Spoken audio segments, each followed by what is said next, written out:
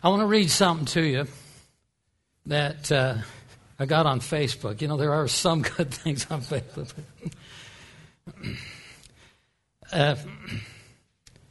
The title is Having God in Our Presence. Instead of designing a service that attracts people, have a service that attracts God. Wow. And He will draw the people. So then the question is, what attracts God?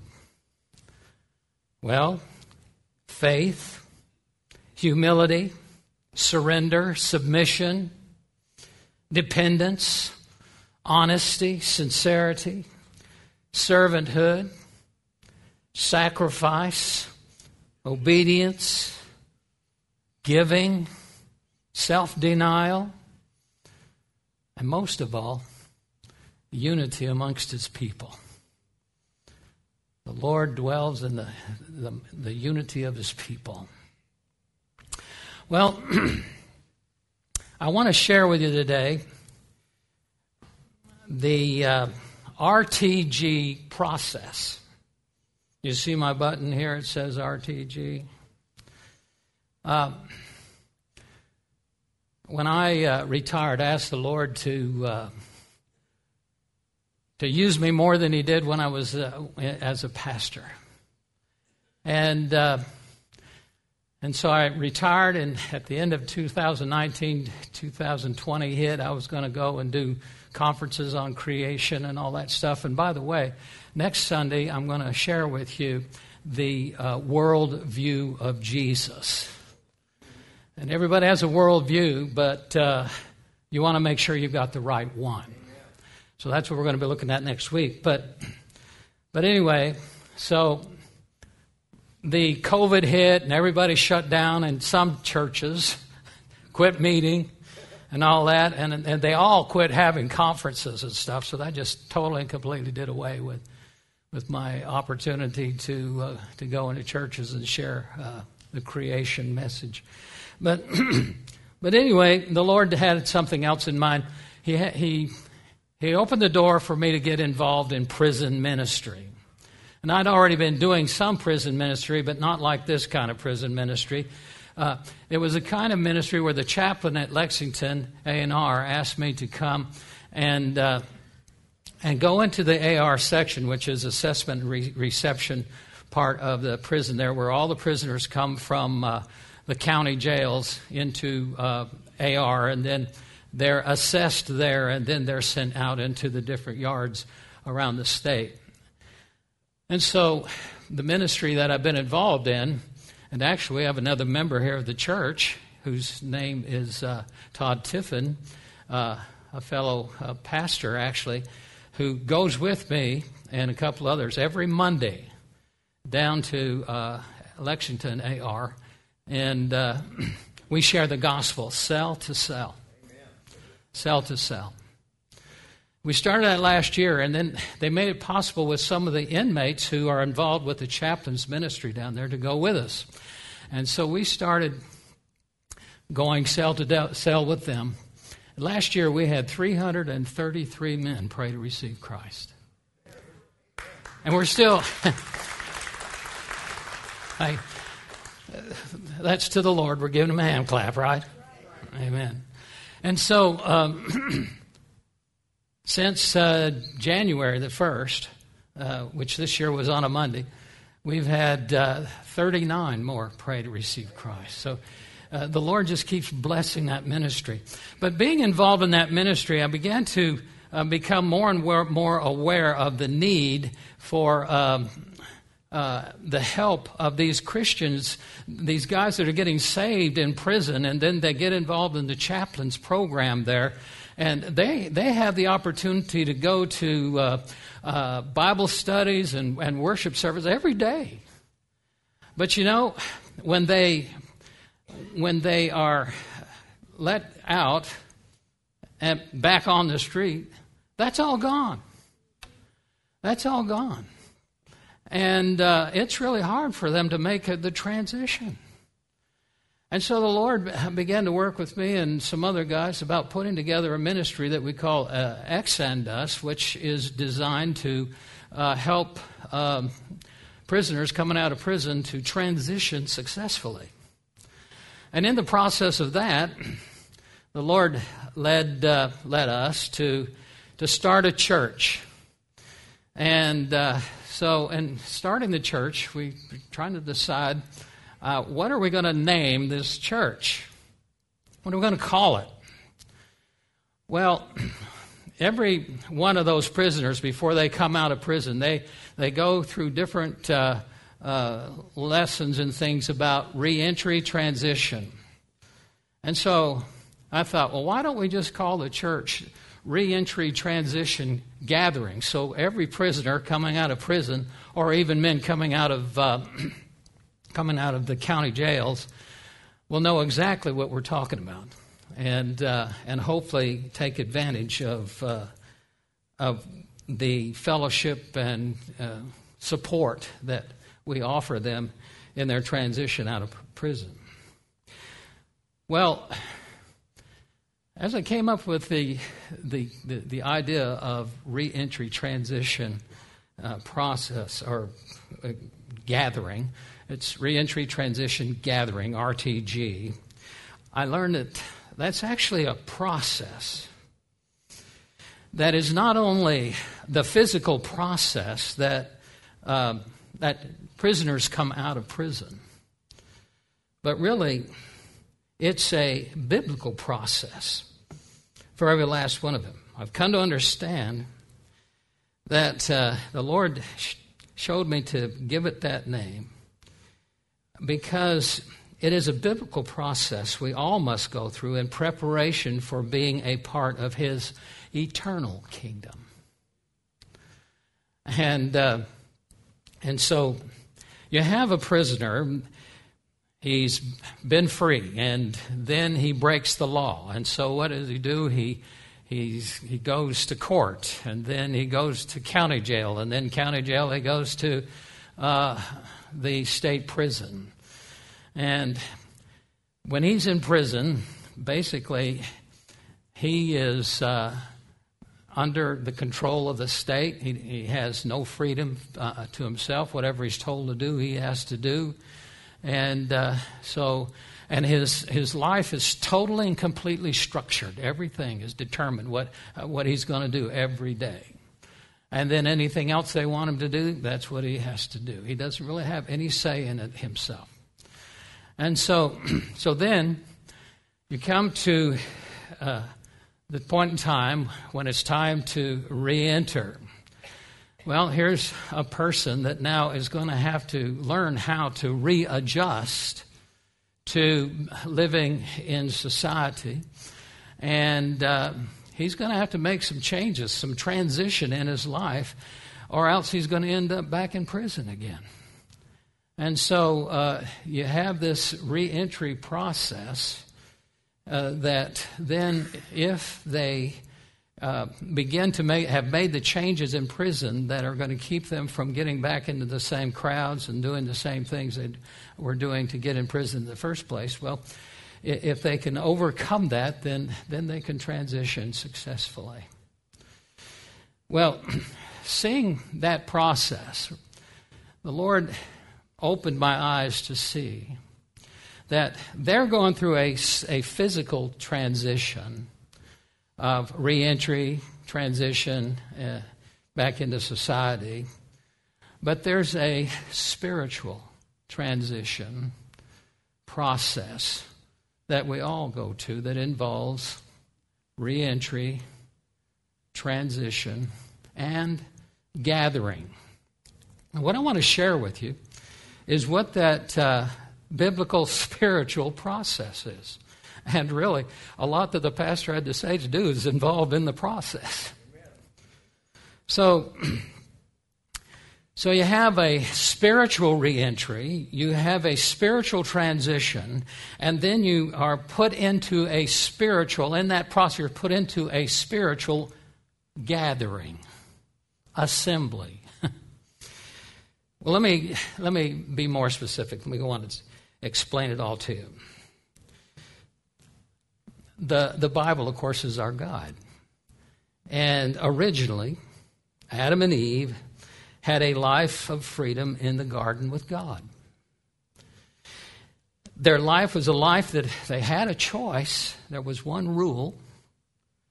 But in the midst, as long as they obeyed the Lord in that one thing, they lived in freedom and prosperity and had a pure religious, I don't want to use that word religious, had a pure relationship with God. And so that's how it was. But then what happened? They stepped out of the boundary that God had made, and they had listened to the wrong kind of advice that gets us all into trouble. And they lost their right to live in the garden with God. And instead, they were cast into prison of a fallen self to live in a cursed creation with many more rules and regulations. And here it is, folks. We are all in Adam and Eve. We were all in Adam and Eve at the moment that they chose to sin. The Bible says that we sinned with them. I am so glad that's the way it is. We're all sinners because we're all in Adam. But God had it set up that when He sent His Son, when we put our faith in Him and are born in Him, we all then receive His righteousness. Just like we receive the sin of Adam, now we can receive the righteousness of Jesus. So now, we are all in Adam, and we are all fallen. Their imprisonment into a fallen nature was passed on to us. And I like to say this, and I've shared this message in 3 different prisons. And I like to say this, that really when it comes right down to it, we're all a bunch of jailbirds that can only be freed by God's living, written word, the man, Jesus. He's the only one that can set us free. The living word of God. And Paul actually describes this in Galatians chapter 3, verse 22 and 23. Paul writes, "But the Scriptures have imprisoned everything under sin's power, so that the promise to Abraham by faith in Jesus Christ might be given to those who believe. Before this faith in Jesus Christ came," he says, "we were confined under the law, imprisoned until the coming faith in Jesus Christ was revealed." We all, before Jesus came into our lives, we're all just prisoners to ourselves, to our selfishness, prisoners to the temptations of this world. And so Jesus actually said it this way, "Truly, truly, I say to you, everyone who commits sin is a slave to sin." And really, imprisonment is a form of slavery because you do not own yourself. You're owned by the state. And so Jesus makes that point. So God, through His Son Jesus, gave us a reentry plan back into relationship with Him.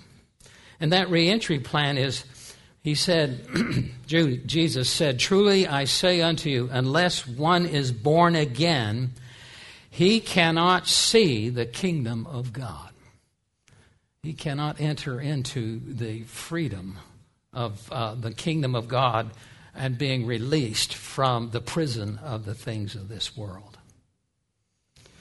And so we see there And Paul actually talked about this re-entry when he spoke of it being that justification or regeneration. That is the beginning of our re-entry, is when we are justified by faith, our faith in Jesus, and we are placed into Him. And so now we're in the process. We're begun the process of justification, sanctification, and glorification. So, at the fall, we died spiritually and became imprisoned to our fallen selves and slavery to our fallen nature. But at salvation, we re-enter into a personal relationship with God that becomes a transition process Paul actually describes in 1 Thessalonians 5:23 through 24. And we've already heard the word, sanctification. Paul writes, "Now may the God of peace Himself sanctify you entirely, fully, completely, and may your spirit, soul, and body be preserved complete, without blame at the coming of our Lord Jesus Christ." Without blame, why? Because Jesus' blood has paid the price for all of our sin. Without blame at coming of the Lord Jesus Christ, faithful is He who calls you, who will also bring it to pass. The sanctification process is really the work of the Spirit of God. All we have to do is just cooperate and let Him do it. That's really what Paul's saying there. And so, but here's what Paul is saying here. Our sanctification, he says, is spirit, soul, and body. When Adam and Eve sinned, they died spiritually. And so when we were born, we received their nature, which is we are born, our soul, our spirit is empty. We have a body and a soul, but there's an emptiness there, and that's the spirit is not living there. And so Jesus tells us what the re-entry plan is in John 3:3. Truly, truly, I say unto you, unless one is born again, he cannot see the kingdom of God. And so we see that this re-entry is into a process, entering into the process of sanctification. You've been justified, but now you're in a process of transformation. And you know what it really is you're born of the Spirit. Before the Spirit came into each and every one of us, we lived from the outside in. In other words, the world, basically, we reacted to the world and the world's pressure on us through the body first, and then the soul cooperates with the body and says, yeah, let's do that. And so that's how you have addictions and things like that. But when you become a Christian, when you're born again, you're now put in a process of that begins from the inside going out, where the Spirit of God is now leading you and directing you and teaching you how to think in the proper way. So you start telling your cell what you're to do, and your soul starts telling the body what to do. So you're now able and empowered to live from the inside out. You can't do that until you're born again. Okay, so now, so we see then, now this is so important. 1 John 1:9. If we confess our sins, He's faithful and just to forgive us of our sins. You know, I share that sometimes with the prisoners there, especially the ones that claim to be Christians. And I'm so glad it's there for me. Because that verse tells us that God knows that in the sanctification process, we're going to blow it. But that verse is not written to the lost. It's written to the saved. And what that verse is telling us, listen, the Spirit of God's moving, and sometimes you're going to blow it. And if you do, agree with the Lord because you're going to be convicted about it. When you're convicted about it, confess it, give it to God, and go on. And forgive yourself. Amen. and tell the devil to get lost when he comes and keeps trying to convict you of something you're already forgiven of. Amen. So anyway, so we have this this process of sanctification, which is really described as the spiritual transition process. And the transition process is a transformation stated in Romans 12:1 and 2. You see what I'm saying? I see now why the Lord had me come on, because I'm just backing you up, brother. So that verse of Scripture actually says, I urge you therefore, brethren, by the mercies of God, to present your bodies a living and holy sacrifice, acceptable to God, who is your spiritual service of worship. Notice that spiritual, it's your spirit that's now controlling what your body does, supposedly. You see, and do not be conformed to this world, but be transformed by the renewing of your mind. The process of transformation really is the process of being transformed. And I really tell the guys in prison, if you want to succeed in your transition when you get out of prison, you need to be transformed. And the only way you can be transformed is by changing the way you think. And the only way that you can really change the way you think, how are we supposed to change our thinking? We're supposed to start learning to think how God thinks rather than the way the world thinks. And the only way you're going to do that is here, the Word of God. I'm going to tell you something. You people are tremendously blessed because you're in a body of believers that is committed to the Word of God and it being rightly divided in truth. Because you're learning God's ways, and you're learning the way to live according to those ways, and that's how you can be transformed as you learn these things, and the Spirit of God says to you in your relationship to your wife, men, did you really show the love of Christ to her by the way that you responded just then? That's kind of how it works. You've read the Word of God there in Ephesians chapter 5 about husbands love your wives, you know.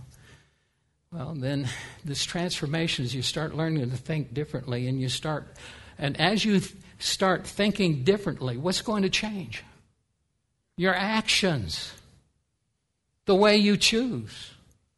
Because you're going to start choosing those things that are pleasing to God and give you the opportunity to be set free from yourself. Now, so we see here that we are transformed by learning to think the way God thinks according to His ways given in His Word in opposition to the ways of the world. Paul describes this in Colossians chapter 3, verse 9 and 10, where he says, do not lie to one another, since you laid aside the old self with its evil practices, and have put on the new self, which is being renewed in true knowledge according to the image of the one who created him. The true knowledge according to the one who's the one, Jesus. And knowledge, and what is that knowledge supposed to be getting us to do? It's the Spirit of God using that knowledge to cause us to change our way of thinking and our way of doing, so that what do we become like? We become like Jesus. Because we're starting to act the way He modeled for us to act. He says over there in Ephesians 4, 22 and 24, that in reference to your former manner of life, you lay aside the old self, which is being corrupted in accordance with the lust of deceit, and that you be renewed in the spirit of your mind, and put on the new self, which in the likeness of God has been created in righteousness and holiness of truth. So we have then this transformation of moving from the old man to the new man. Listen, if you're born again, you're already the new man. The old man just doesn't know he's dead yet. I use that analogy of evolution and evolution theory. Evolution theory is kind of like a chicken that's had its head cut off. It doesn't know that it's dead, and it's still flopping around trying to act like it's alive. Well, anyway, that's kind of the way the old self is, as well as the new self, but in comparison to the new self. So the transformation is a dying to the old self and becoming alive to the new self, born of the Spirit of God and living according to His ways, not the ways of the world. And the only way you can learn His ways is here. Reading it, studying it, being here and being given lessons like we received today about God's Word and about being controlled by the Spirit of God and the fruit of the Spirit rather than the fruit of our flesh. So then we re-entry into our relationship with God, a personal relationship with Jesus Christ. That's what re-entry is. We enter into that relationship right then. And then the Spirit of God begins to start transforming us into what? Becoming like Jesus. That's the transformation. Okay? So, the RTG, re-entry transition gathering. The spiritual gathering. The spiritual gathering, Jesus refers to in John 3:14-15. And as Moses lifted up the serpent in the wilderness, even so must the Son of Man be lifted up, that whoever believes in him may in him have eternal life. And then he also then backs it up in John 12:32-33. And I, if I be lifted up from the earth, will draw all men to myself. Or gather all men to myself. But he was saying this to indicate the kind of death by which he was to die. And then Jesus also said in Matthew chapter 16 about this gathering.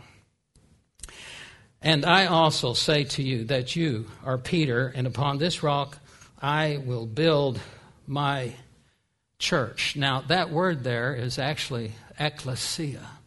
And the word ecclesia really means assembly or gathering, a gathering together. And the word church, actually, the concept of gathering or ecclesia came along later. It's kind of out of the Latin, so to speak. I don't want to go through the whole deal on that. But anyway, the church is a gathering. And the gathering is made up of people that basically have been brought to salvation. It's the Spirit of God who is doing the gathering. Every one of us are here today because God and His Spirit did something in our lives that drew us to want to have Jesus in our hearts. We were gathered. We've been gathered. We're a gathering of believers with common faith. I read this the other day. It's not our job to convert people. It's not our job to save people. It's not our job to convict people. It's not our job to convince people. It's our job to tell people. The convincing, the convicting, the converting, and saving is the work of the Holy Spirit. This is a gathering of the expression of the work of the Holy Spirit, who has been working in all of our lives to gather us together. Now, why is this so important? Have I got enough time here? Oh, yeah, I got time. Okay, all right. This is so important. And Paul alluded to it there in Hebrews chapter 10. forsake not the assembling of yourselves together. Because you see, going through the process of transition and transformation and doing the things and cooperating with the Spirit of God and going through the different kinds of things that God allows in our lives, God wanted to accomplish the success of all of us through each other. Through each other. We're gathered together to be a body of believers that's working together to help each other succeed in the transition. That's what our RTG church is all about, that we meet on Friday nights. Working together to help each other through a successful, I got to be careful what I through successful transition. It's the Spirit of God working through us as a gathering of people who need each other to encourage one another and help each other go through the process. Now, so we see here that word gathering, I think, is so important. And I wanted our RTG church on Friday nights, I told them, I want us to be a Romans 12 chapter church. And the reason why is because Paul there gives a description of how a church is supposed to work. First of all, it's a church made up of people going through transition, the transformation by the renewing of their mind. And we have that in the first two verses. And then if you go and you read the verses 3 through 8, Paul talks about, now don't get too big-headed in your relationship with each other. Because you didn't have a thing in the world to do with whatever gifts the Spirit of God has given you to operate within the body, the gathering, to help each other. And if He's given you a little bit of faith to do this kind of ministry, do it. If He's given you this other, what seems like more faith, do that. And really, listen, guys, if I were you, I really would want to be a preacher. You know why? Because I'm going to have to give an answer to my relationship in the church that's going to be far more severe than yours. Because really, in the church, Jesus said, the first shall be last. If you want to be the greatest, you be the least. And the church is supposed to be a group of believers who all have different kinds of gifts that everybody in the body needs at one time or another, whether it's mercy or it's giving or whether it's encouragement or preaching or teaching. And in God's sight, they're all just as necessary and they're all just as important. Never look down on what you consider to be your little part in the church. God doesn't see it that way. He put it together so we can all, through the Spirit of God working in us and through us, help us to succeed in the transformation. When Jesus comes, we talk about Jesus coming. We're all supposed to look like Him by the time He gets here.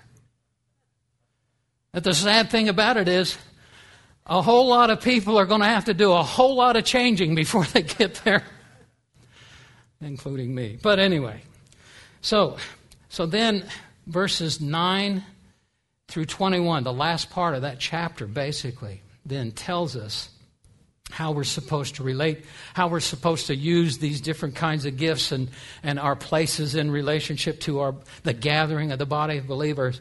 when he goes on and he starts out with this. Let love be with... Wait a minute, love, what is it? That's the fruit. That's the first fruit, isn't it?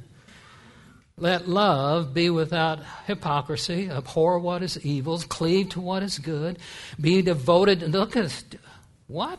Be devoted to one another in brotherly love.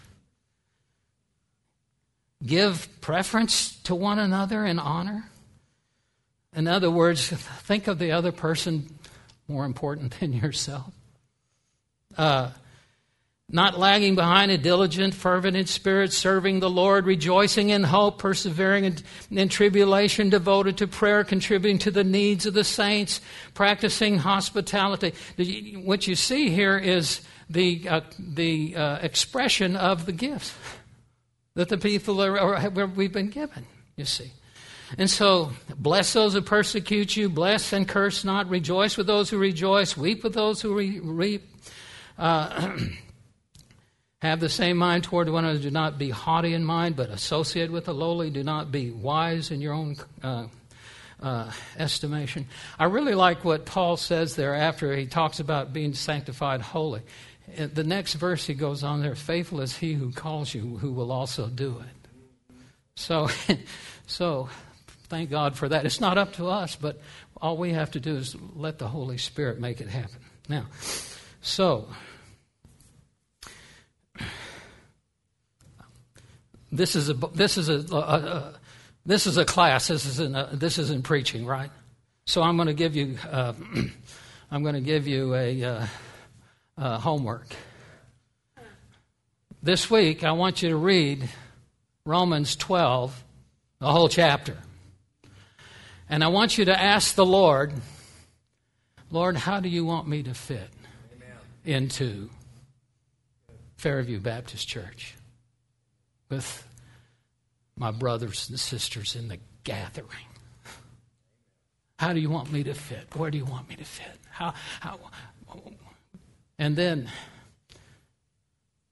let him do it.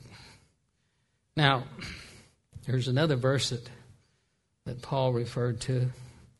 Jesus prayed in John, and I'm finishing with this early. Jesus, in his high priestly prayer, he prayed this for you and for me and for all his gatherings. He prayed this. I do not ask in behalf of these alone, for those who also believe in me through their word, that they may be one. He's saying here that I'm not just praying for the disciples here. I'm praying for everyone who comes to believe in me because of their testimony. All right. I do not ask in behalf of these alone, the apostles, the 12. For those also who believe in me through their word. That's you and me. That they may all be one, unified. That they all may be one, even as thou, Father, art in me and I in thee, that they also may be in us. Now here's the key. That the world may believe that thou didst send me. The world can't see Jesus specifically, and so they look at the church.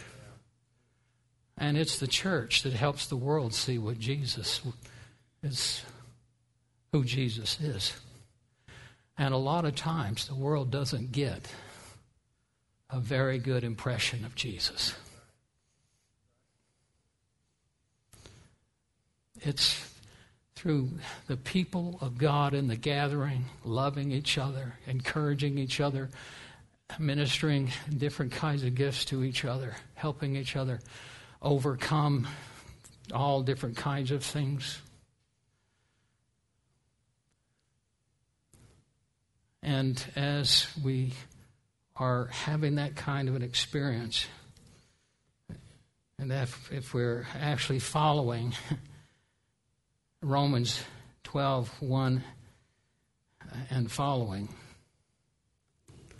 will be that kind of fellowship, that kind of gathering. That when the people out there look and say, man alive, those people got something I don't have. I want some of that. When people come in the door here from outside there, are they made to really feel welcome? Are they made to feel like they belong? Are they made to really feel like that, hey, like I felt and Sally felt this morning, wow, this is home, man. So, that's the re-entry transition gathering process that we're all going through right now.